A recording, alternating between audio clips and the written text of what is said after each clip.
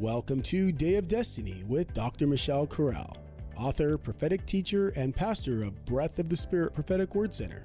Dr. Corral can be seen weekly, nationwide, and around the world on her weekly telecasts that air on God TV, Impact, and Word Network. Now, let's join Dr. Corral by experiencing Day of Destiny, designed with your highest destiny in mind. Now, here is Dr. Corral. Was one who screened the testimonies. Miss Kuhlman had a very slender staff, and she kept that staff for all the years of her ministry, very, very small staff. And the lady who trained me, who was the screener, she taught us to discern. And when they came up, they'd always say, usually always, Miss Kuhlman would say, "Did you expect this to happen?" And sometimes they would say, "No, because I came here with someone else that I was praying for. I wanted to bring my neighbor, and my neighbor was suffering, and I wasn't even thinking of myself, but the Lord healed me while I was sitting here." What a surprise. May that anointing come on us today. May that anointing be suddenly on us today, that we would not be just concerned with ourselves, but Lord, that we would want everybody in this house to be healed, delivered, and touched by the power of God. Oh, glorious days when the body of Christ would get so excited for praying for one another, not get defeated. Couldn't wait to tell somebody because they wanted them in the presence of God. So everybody was bringing somebody because they wanted them touched by the power of God. Amen. We're opening our Bibles to the book of Matthew into the 3rd chapter. Today I'm going to be speaking to you very briefly about 3 areas of Rosh Hashanah. 3 areas of Rosh Hashanah, beloved saints, that teach us about Rosh Hashanah. 3 primary areas of what Rosh Hashanah is about from a Hebrew sense of scripture. Number 1, Malkiot, Shoforot, and Zikronot. Can you say it with me? Malkiot, Shofrot, and Zikronot. Okay, so today I'm going to speak to you about Malkiot. Malkiot is kingdom. It means crowning the Almighty King, but there's a theme behind it. And guess what that theme is? Malkut Shemayim.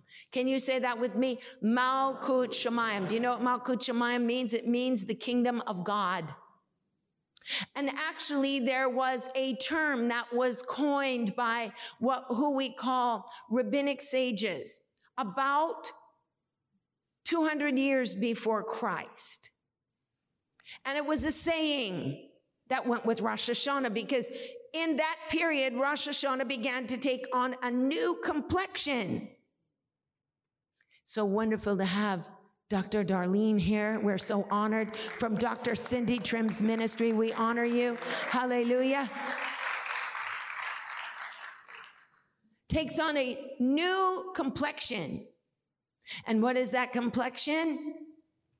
That complexion is Rosh Hashanah, is that in Rosh Hashanah, one will take upon oneself the yoke of the kingdom of God. And there's a saying behind it. The yoke of the kingdom of God is known as Kabbalat Ol Malkut Shemayim, which means taking on oneself the yoke of the kingdom of God. This is something so important for Rosh Hashanah. Because we've heard, I know when I was in seminary as a young girl in the 1970s, mid-70s, at Melodyland School of Theology. Awesome school. It was the number 1 charismatic school in the nation. And on the board of directors, can you imagine on the board of regents, Catherine Kuhlman, my dear sister Kim knows you were an MST student.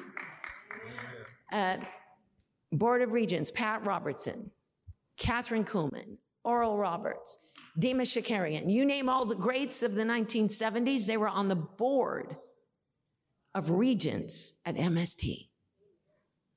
And at the head of MST was Dr. J. Rodman Williams. I'm teaching you as I'm telling you, because I have to leave legacy to you. That's my assignment. So I'm teaching the word, but I'm imparting legacy. I want you to know that I'm imparting legacy. That's what I want to do. That's why I'm here, is to impart legacy, because I'm not about to let you be robbed of what we had. Dr. J. Rodman Williams. My goodness. Presbyterian. Later, he was so distinguished that he was invited by Pat Robertson to be the dean of CBN's school. That's how incredible Dr. J. Rodman Williams, theologian, was. I appreciated all of them, those wonderful teachers. Even one that we had that was a Calvinist, his name was Dr. Topiner. But I loved him anyway. Doesn't mean you don't love a Calvinist, but I mean he was very strict. So strict. But it was wonderful.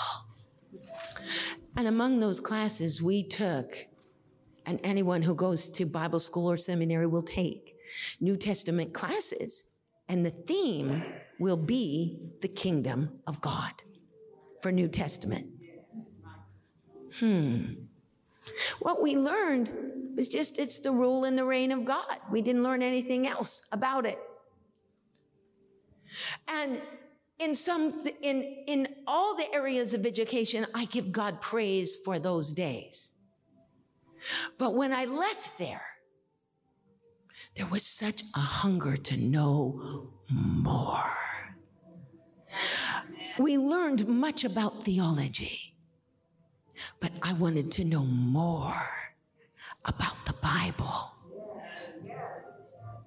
And so, being so hungry to know more about the Bible, being so disappointed with commentaries, I set out on a journey. And I never had that journey answered till the 1980s. And that is when we began to study Torah. And I realized out through the years of study that Malkut Shemayim is not just the rule and the reign of God. It's so much more. How many of you want to know what Malkut Shemayim actually is? The kingdom of God. Do you want to know what it was like in the first century? How many of you would like to know the first century meaning of Malkut Shemayim? How many of you want to know the origins of the theme of the ministry of Jesus Christ, the kingdom of God? Everything the Lord did was Malkut Shemayim. His prayer for his disciples were Malkut Shemayim. Everything he did was Malkut Shemayim. Reading from Matthew chapter 3, and we're looking at verse 17. We're looking at verse 1. Let us look. In those days came John the Baptist preaching in the wilderness of Judea, saying, "Repent ye, for the kingdom of heaven is at hand." Do you see that? For the kingdom of heaven is at hand. John the Baptist came preaching before Jesus the message of Malkut Shemayim. Then as we look at Matthew chapter 4, go to verse 17. But before we look at verse 17, I want you to look at verses 12 through 17. Matthew chapter 4, verses 12 through 17. But in 17, you are going to see that the very same message that John the Baptist preached on repent, the kingdom of heaven is at hand. You are going to see Jesus preached the same thing. Look. It says, when Jesus heard that John was cast into prison, he departed into Galilee. And leaving Nazareth, he came and he dwelt in Capernaum upon the seacoast in the borders of Zebulun and Naphtali, that it might be fulfilled that which was spoken by the prophet Isaiah, in the land of Zebulun and the land of Naphtali, by the way of the sea beyond Jordan in the Galilee of the Gentiles. The people who sat in darkness have seen a great light. And to them which were in the region of the shadow of death, upon them has the light sprung up. From that time, watch the word, from that time Jesus began to preach to say, repent, the kingdom of heaven is at hand. Say this with me, the same words. Same word. John the Baptist preached. Jesus preached. Repent. The kingdom of heaven is at hand. Now, I want you to see it again because you don't look so convinced. I want you to be overwhelmed that John the Baptist was preaching first. Jesus preaching second, the same message. Look at it. Go back to Matthew 3:1. I want you to see the exact words. Say this with me, the exact expression. Exact words that I saw in Matthew 4:17. I see in Matthew 3:2. Repent, for the kingdom of heaven is at hand. Malkut Shemayim is at hand. So first we have to know what repent means. If you are going to enter in to Malkut Shemayim, because that's the theme of Rosh Hashanah. Rosh Hashanah, before Jesus came to this earth, the theme of Rosh Hashanah is Kabbalat Ol Malkut Shemayim. Take upon yourself the yoke of the kingdom of God. Okay? So what does it mean to repent? See, in the Western world, we're pretty well aware of repentance. We know in the Western world, first of all, for real authentic repentance, there must be sorrow. If you're really repentant and you're not really sorry by the Holy Ghost, Holy Ghost made you sorry. You didn't make yourself sorry, or it's not repentance. He's the convictor of sin. He convicts us. And so there's sorrow. Paul said in 2 Corinthians, he said, though I made you sorry through my letter, it was a godly sorrow. For godly sorrow worketh repentance, not to be repented of. But in the Western world, in the English version of repentance, it's just sorrow and a confession of sin, and that's it. But in Hebrew, it's a more positive, a much more positive experience than just sorrow. The word for repent is the word shuv. Say it with me, shuv. Say it again, shuv. Do you realize the name, when I was studying when we first began to study about captives in Babylon, I wanted to know, what's this word for captive? Someone who was snatched out of their place and brought to another land. What's this word for captive? It's a shibiyi.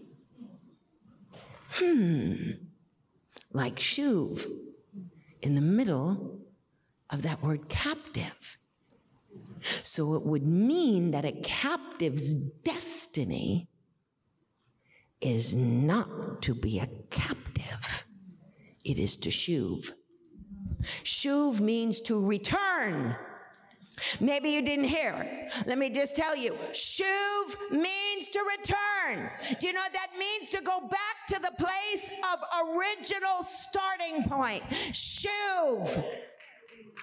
So a captive is a shuvi, someone who has been taken out of their place and brought to a foreign place, but experiences release of that captivity because their destiny is to shuv, to return, not to stay a captive.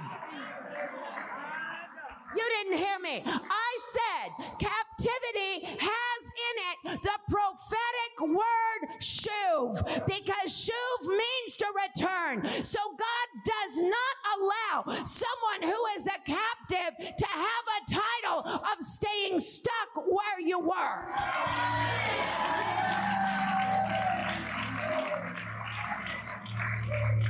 Say this with me. The destiny of every captive is to shuv. Go back. Say to go back to the point of their origin. So every time the word captive is used in the scripture, it's not a permanent state. God says, I won't even call you a captive without speaking a destiny into that captivity. And the destiny is to return.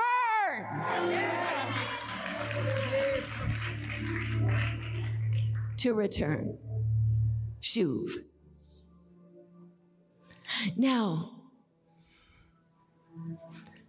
that word shuv means to go back to the original point. And if you see the places where shuv is used, God is saying repentance is not only sorrow. It must have sorrow, or it's not repentance. It means it's just flattery. You got to have gut-wrenching sorrow and realization and acknowledgement that you went against your true self, that you went against who you were created to be, and you stopped your destiny.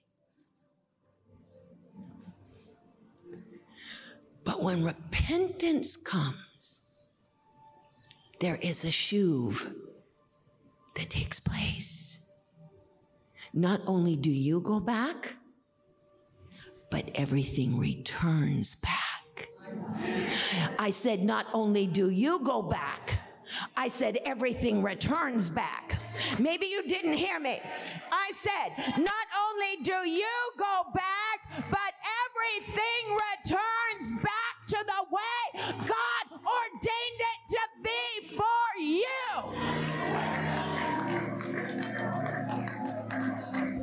Turn to your neighbor and say, why wouldn't you shuv? Come on, say it again. Why wouldn't you shuv? Why would you hold back? Why would you not repent?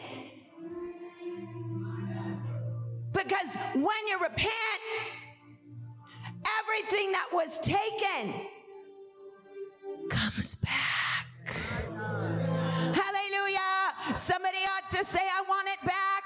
I'm not going to let the devil take it. I want it back. I want my life back. I want my land back. I want my children back. I want my destiny back. I want my mind back. I want my future back. I want it back.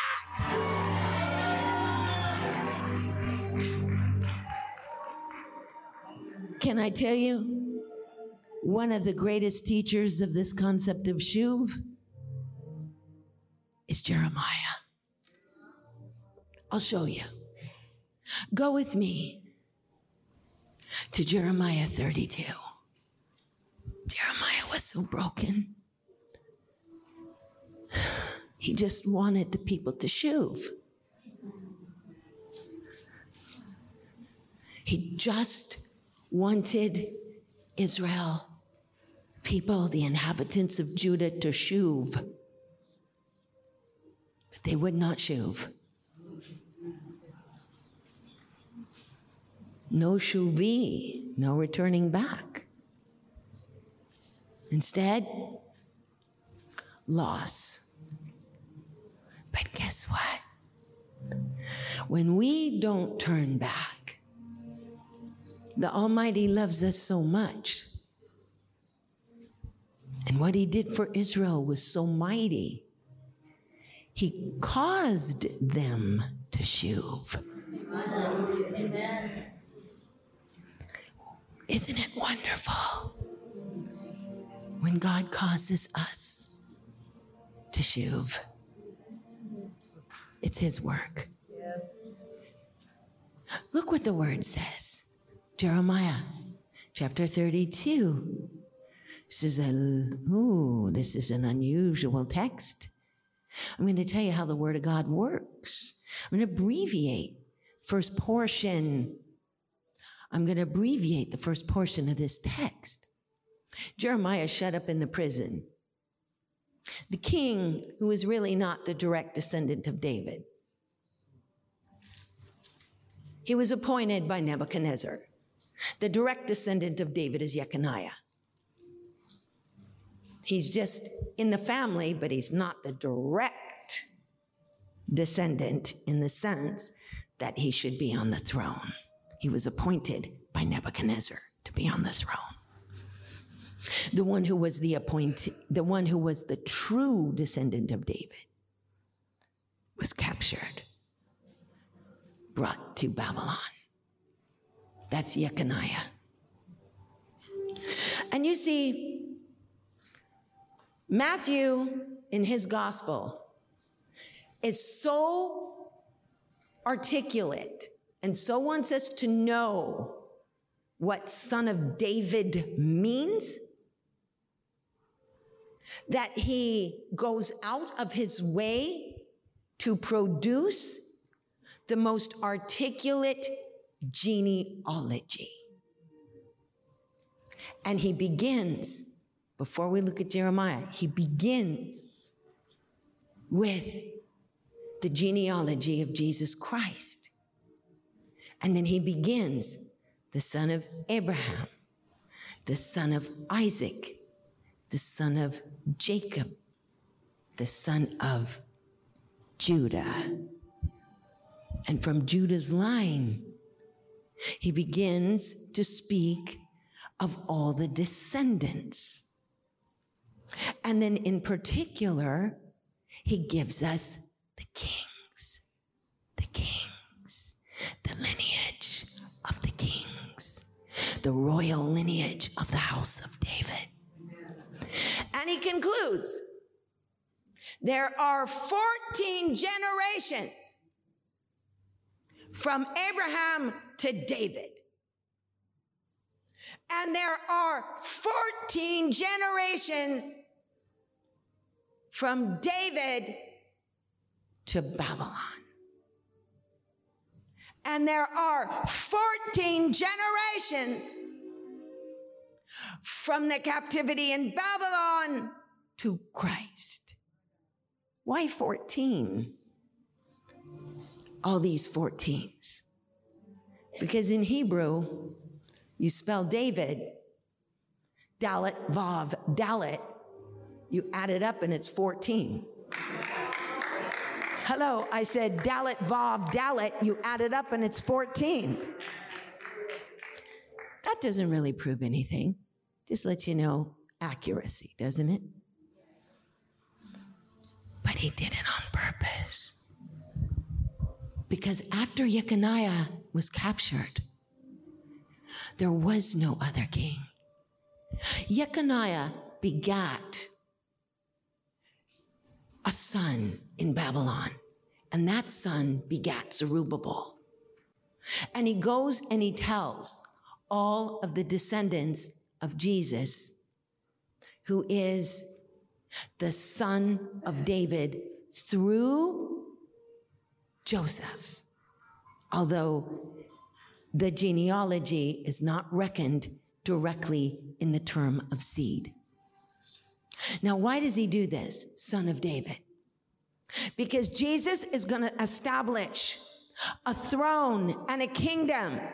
He's going to reset the kingdom of David. And the kingdom of David was based on ruling out oppressors, that all oppressors, anyone who would oppress anyone, he rid the land of all oppression, and he established righteousness in the gates. He ruled out oppression over the widow, the orphan, and the poor, and he established and executed what is called Malkut David in the city of Jerusalem. Now his descendant is also going to set up a kingdom that is going to drive out all oppression.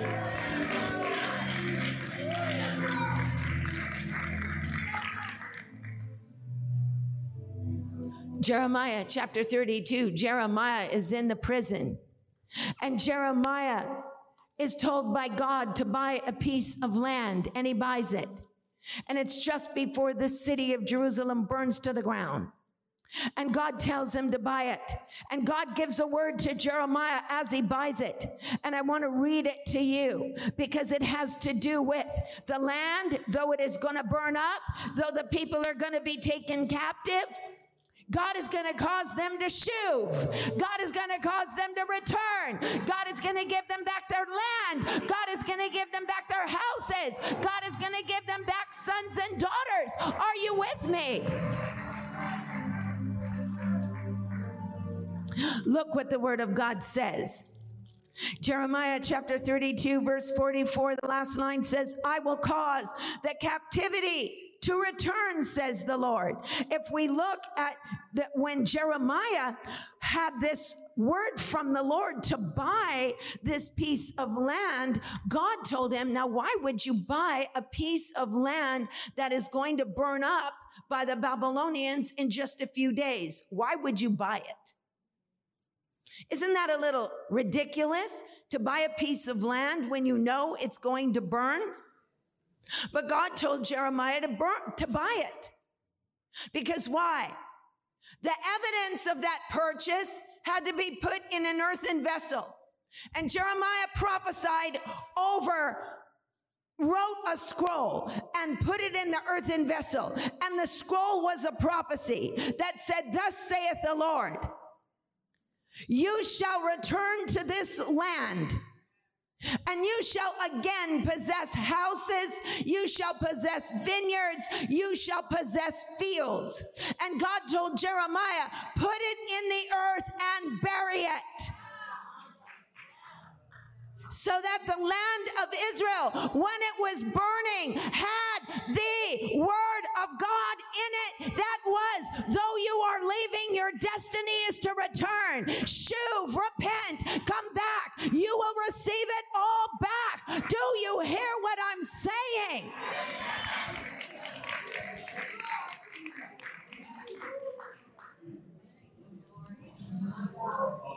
Let me give you Jeremiah's words. He continues to tell the whole entire people, and he says, chapter 33, verse 6, behold, I will bring health and cure, and I will cure them, and I will reveal to them the abundance of peace and truth. Now watch verse 7.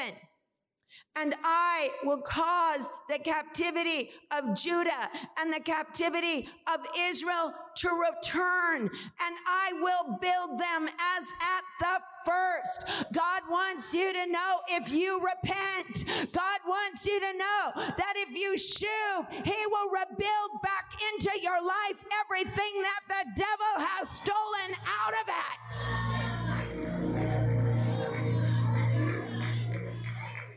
Things that you had earlier. Have you ever looked back, those of you that have known the Lord for quite a few years, never had to repent of anything? What a joke. If you didn't have to repent of anything, child, you better get on your face. I'm telling you the truth, because the Bible says in 1 John chapter 1, Bible says he who has no sin is a liar, and calls God a liar, and the truth is not in him. Why wouldn't you shuv? Tell your neighbor, say, why don't you do yourself a favor and shuv? Why wouldn't you return? Why are you going to risk everything that you had before? This is why it's so important the longer you know the Lord, to stay fresh as fire. You better not become an old wine bottle, puffed up with your own self and your own self-righteousness. Hello, I said you better not do that. You need to shuv, child. You need to get on your face. Hello, somebody. We have the most condemning church I've ever seen. I don't know why everybody's so insecure. We get so insecure, and the only way we can handle that insecurity is by putting somebody else down and being better than they are. Hello, somebody. I'm talking to you now. Put it away. Put it away. Bury it. Put it on the cross. Hallelujah. Are you hearing this today?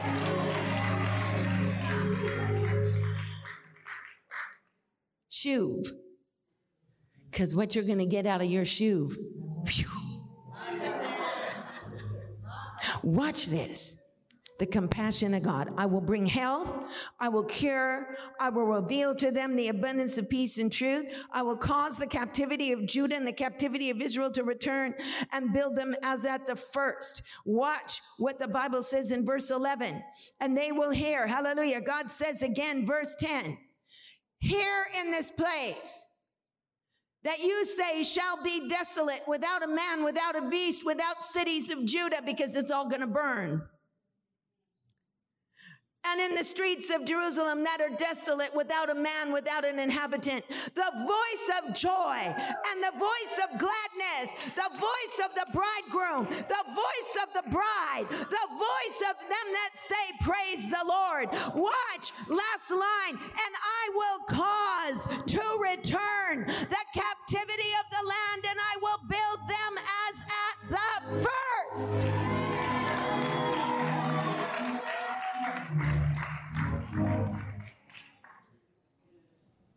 Shuv. Shuv. Everything back. Can you imagine? Now, you know how far you've come in the Lord if you've known him quite a while. Now, imagine that plus activating everything you had when you first knew him and making it alive as if it happened yesterday. Could you imagine the joy of the Lord you would have? Can you imagine joy unspeakable and full of glory? Can you imagine you would not be able to sleep? You'd be up 24 hours a day just praising God. Hello, I said hello. I said hello. You'd have to become another vessel because you couldn't contain it all. Because everything God put in your heart when you first knew him, all the love you had, all the ministry you had, all the times he put his hand on you, every time he separated you and called you, everything he ever did for you would be reactivated again. He would cause it to return as at the first. That's everything you got now. Turn to your neighbor and say, I really want those riches. Can you tell your neighbor, say, corruptible riches really don't do anything for me? Say, I want riches uncorruptible. Come on, I want riches incorruptible. I want riches incorruptible.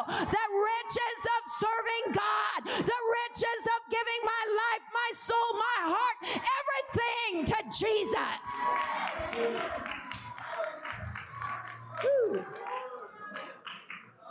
And child, he'll give you so many riches, you won't know what to do with it, but it won't mean a thing to you. I said it won't mean a thing to you. I don't think you heard me. Thank you, Lord. I needed that for the ministry. Thank you, Lord. That's really nice, but I don't get my identity from it. Are you kidding? Where's your identity?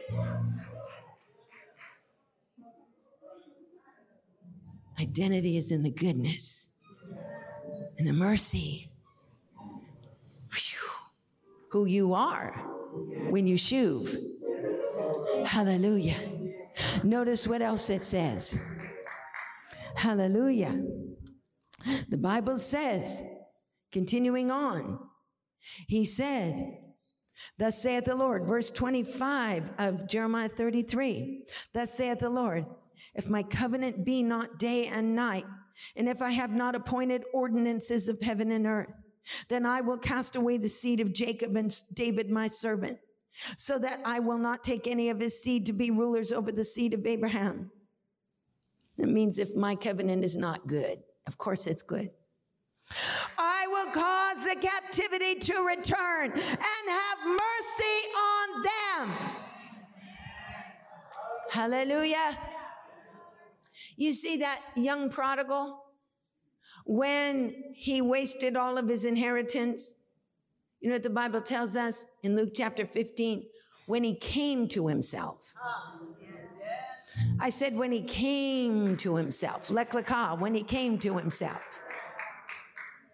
When you shuv, you go to yourself. When you're not shuving, not repenting, you're somebody else. God help who we are. But God wants us to shuv. Now, why are you saying all this, Dr. Corral? Because we're in Elul, and the work this year for you to do is so mighty for God. God wants you to shuv so you can be used so mightily for him. He's not going to hold anything against you. You can't beat yourself up because you need to shuv. Every person in this room needs to shuv. That's what Elul is. We want to perfecting holiness in the fear of God, in the yirah of God. Now, beloved saints, in the time of Jesus, to enter the kingdom of God meant something a little different. In the time of Jesus, when one wanted to enter the kingdom of God, this is a message. You saw John the Baptist, you saw Jesus. This is not the first time that it was used in the first century. It was a term. In the first century, the term, the kingdom of God, first began to be used as a euphemistic phrase to take God's name instead of a person using God's name in vain. So they would say the kingdom of God to replace God. So they would not misrepresent God. But to enter the kingdom of God began to be a concept in the first century, even before Jesus. It was a rabbinic concept. And it meant any person who's going to enter the kingdom of God had to repent. And by repenting, the reason they're going to enter the kingdom of God is because in the first century, Jews began to become extremely mechanical. And they only began to do commandments through mechanical behavior. They didn't have any relationship with God. They started to lose it. And so this concept, the kingdom of God, entering the kingdom of God, was going to cause them to repent. And through repenting, they would come under the yoke of the kingdom of God, and they would go through a conversion. And that conversion process would enable them to keep the commandments of God. That they would not be keeping the commandments of God on their own. Notice how it's a forerunner. Notice how it's a prefiguring for Christ and his ministry. So that Jesus takes this and he coins his whole ministry after it. He brands it. Hello, somebody. The prayer to all disciples when they want to shuv is they pray the Our Father. And they want to come under the yoke of the kingdom of heaven so that heaven will help them keep the commandments of God. I'm just giving you historical information, okay? You are getting a class right now that you would get if you were studying in Jerusalem with maybe some of those folks in the Jerusalem perspective, okay? You are getting right now first century history. I'm not telling you my opinion. I'm teaching history for a minute, so you can understand the Bible better. How many of you want to understand the Bible better? Okay, so to come under the kingdom of God meant that they would come under this rule and reign of God, take upon themselves Malkut Shemayim, a Kabbalat ol Malkut Shemayim, to take upon themselves the yoke of the kingdom. And that would mean that they would repent of sin and that Shemayim, heaven, would help them keep the commandments of God. So the whole purpose is to keep the commandments of God. Notice Jesus teaches the Beatitudes in the concept of Malkut Shemayim, the kingdom of heaven. Notice all of his parables are after the kingdom of heaven. The kingdom of heaven is like a merchant that went looking for pearls. The kingdom of heaven is like a man who hid a treasure in the field. The kingdom of heaven is like a net that pulled in many different things. The kingdom of heaven is like a woman who took 3 measures of leaven and hid it in a lump. The kingdom of heaven, hallelujah, is like a sower who went to sow. Everything is about the kingdom of heaven.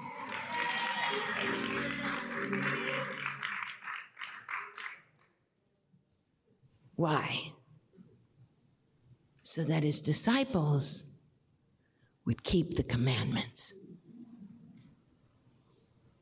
Jesus said, if you love me, keep my commandments. Whoever loves me and keeps my commandments will be loved by my Father. And we will love him, we'll make ourselves known to him. Go with me to 1 Corinthians 6. Just stay right there. That same anointing. 1 Corinthians 6. We're going to see Paul's view on the kingdom. What is the kingdom? What does Paul teach us? See, we're getting ready right now, and only the Holy Spirit can do it. Notice what it says. Verse 9 through 11. Now that you understand the first century meaning, you can understand Paul's teaching too. It's not so vague. You can't misinterpret it when you understand the historical background. Paul said, know ye not that the unrighteous shall not inherit the kingdom of God? Be not deceived. Neither fornicators, nor idolaters, nor adulterers, nor effeminate, nor abusers of themselves with mankind, nor thieves, nor covetous, nor drunkards, nor revilers, nor extortioners shall inherit the kingdom of God. To enter into the kingdom meant joy unspeakable and full of glory. To enter into the kingdom meant your Father is going to take care of every need. To enter into the kingdom meant you are going to be recruited, because the kingdom is going to take over another kingdom. And this is why Jesus was tempted 40 days and 40 nights in the wilderness. Because when he came out of that wilderness, he took some prisoners of war. See, whenever there's a king and a king goes into a country to conquer, a king always brings back prisoners of war. You read about, even in the times of Israel, there was a very grievous time in Israel's history when Israel came against Judah, and there was a civil war. And they took their brethren captive. And the prophet Oded gave them, the king of Israel, a word to not do this to their own brethren. Every king, when he goes to war in biblical times, brings back prisoners of war. That's why Saul brought back Agag. Instead of doing what God told him to do, he made him a prisoner of war. Jesus took some prisoners of war, but they're not human beings. He took demonic spirits as prisoners of war. Hello, somebody. I said he took demonic spirits as prisoners of war. He locked them up. He bound them, and he conquered their king. I hope somebody understands what I'm talking about. And he has anointed you to establish the kingdom. He said in Matthew 12:28, if I cast out devils by the Spirit of God, then the kingdom of God has come upon you.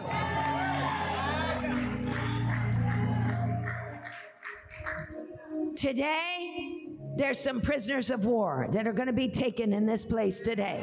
You can't see them with your natural eye, but there's some illegal prisoners, those that have been trespassing and oppressing God's people illegally.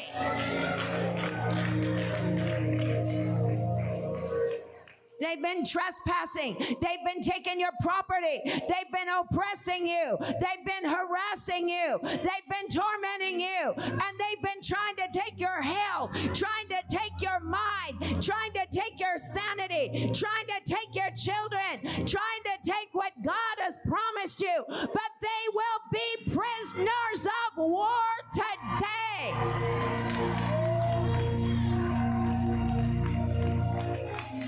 Say this with me, Malkut Shemayim. Stand to your feet. Raise up those hands toward heaven. Hallelujah. I want us to say the prayer. We have a special prayer today to ask the Lord that Malkut Shemayim would come. Everybody got one in your hand. But we're going to put it on the screen for those who didn't. And if we can't put it on the screen, I'll borrow somebody's. Thank you.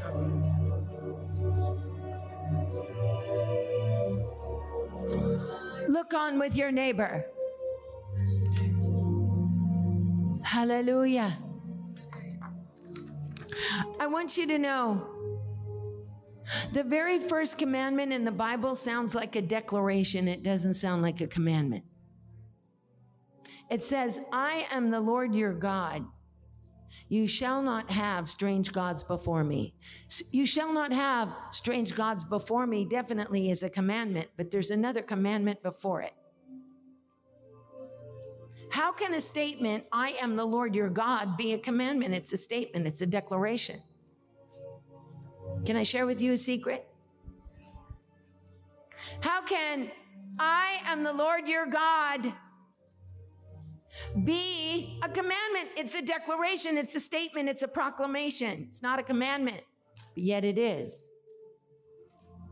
Because if it was in Hebrew, ani, I am the Lord your God, using the word ani, it would mean, I am the Lord your God, just by stating who he is.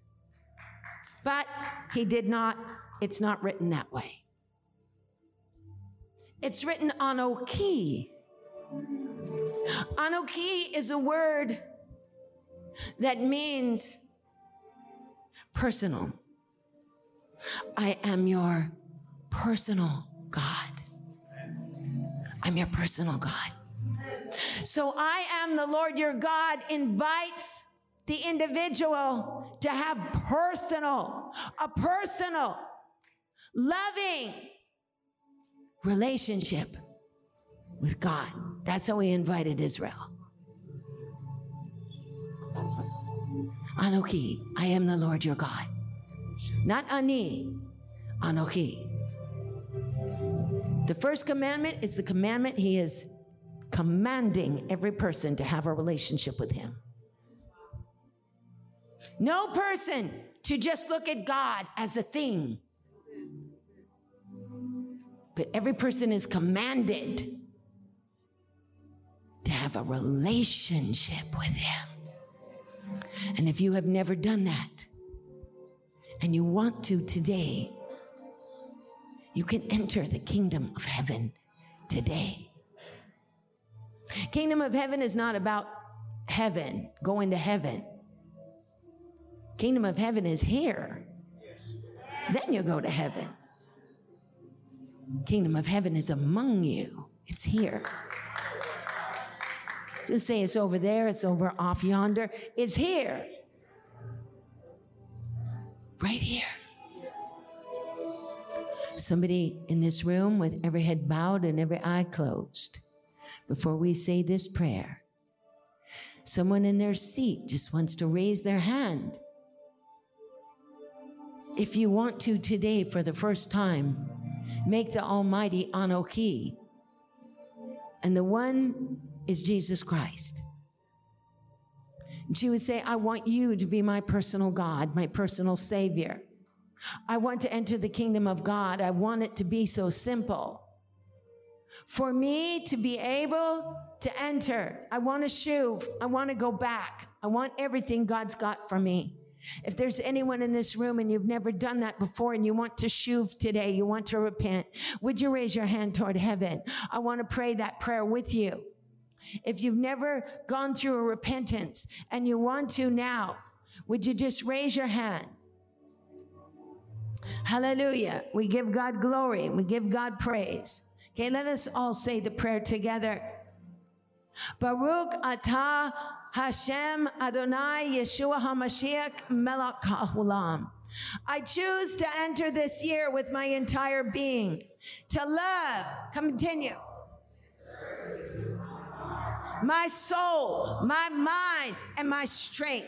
I desire to pay any price for the greatest of all treasures, to enter Malkut Shemayim. Let's just stop here.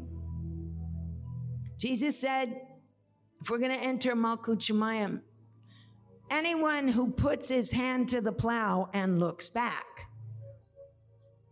is not worthy to enter Malkut Shemayim.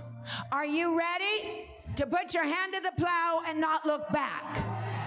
Never say, I wish it was like it was before. Everyone that is going to say that, that means if you're going to enter Malkut Shemayim, would you be willing to sell all you have for the treasure hidden in the field? If you would, say amen. Amen. Everything I have belongs to Jesus. Hallelujah. It's not easy to enter Malkut Shemayim. Are you with me? Do you hear it? Let's continue. The kingdom of God, I accept your holy rule and reign over my thoughts, actions, and will. I choose with complete intentionality to walk and in your will. Go ahead.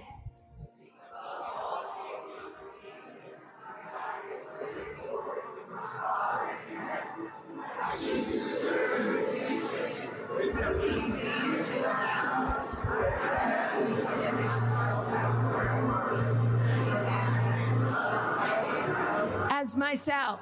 I take upon myself. Kabbalat O Malkut Shemayim.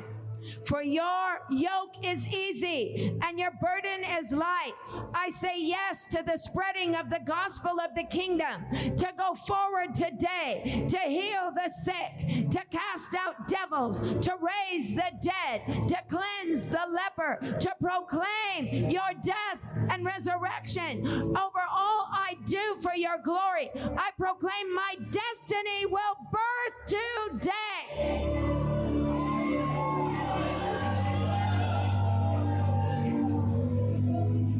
I proclaim I will arise today to the greatest capacity of my call this year. I declare and decree every promise in your word is mine. I declare and decree I will greatly contribute my purpose, gifts, and calling for your glory to the benefit of this generation. I declare and decree this will be the most fruitful year of my life.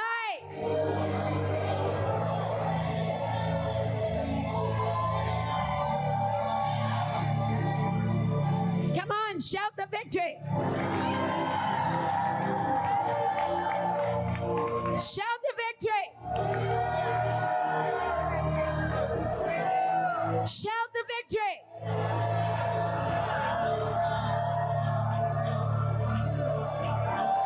Oh, glory to God, glory to God, glory to God, glory to God, glory to God, glory to God, glory to God, glory to God. Hallelujah.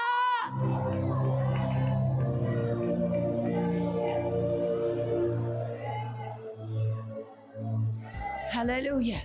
Thank you for joining us today on Day of Destiny. We invite you to our website at mydayofdestiny.com, where you can easily access other podcasts and obtain your copy of Dr. Corral's latest book, Secrets of the Anointing.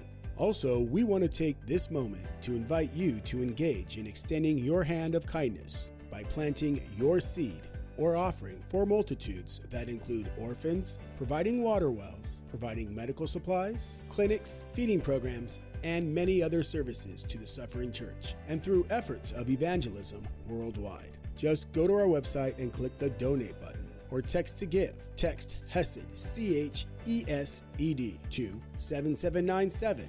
That's HESED, CHESED to 7797. You are also invited to visit Dr. Michelle Corral Facebook or Instagram. We look forward to having you encounter the anointing with us on our next Day of Destiny podcast.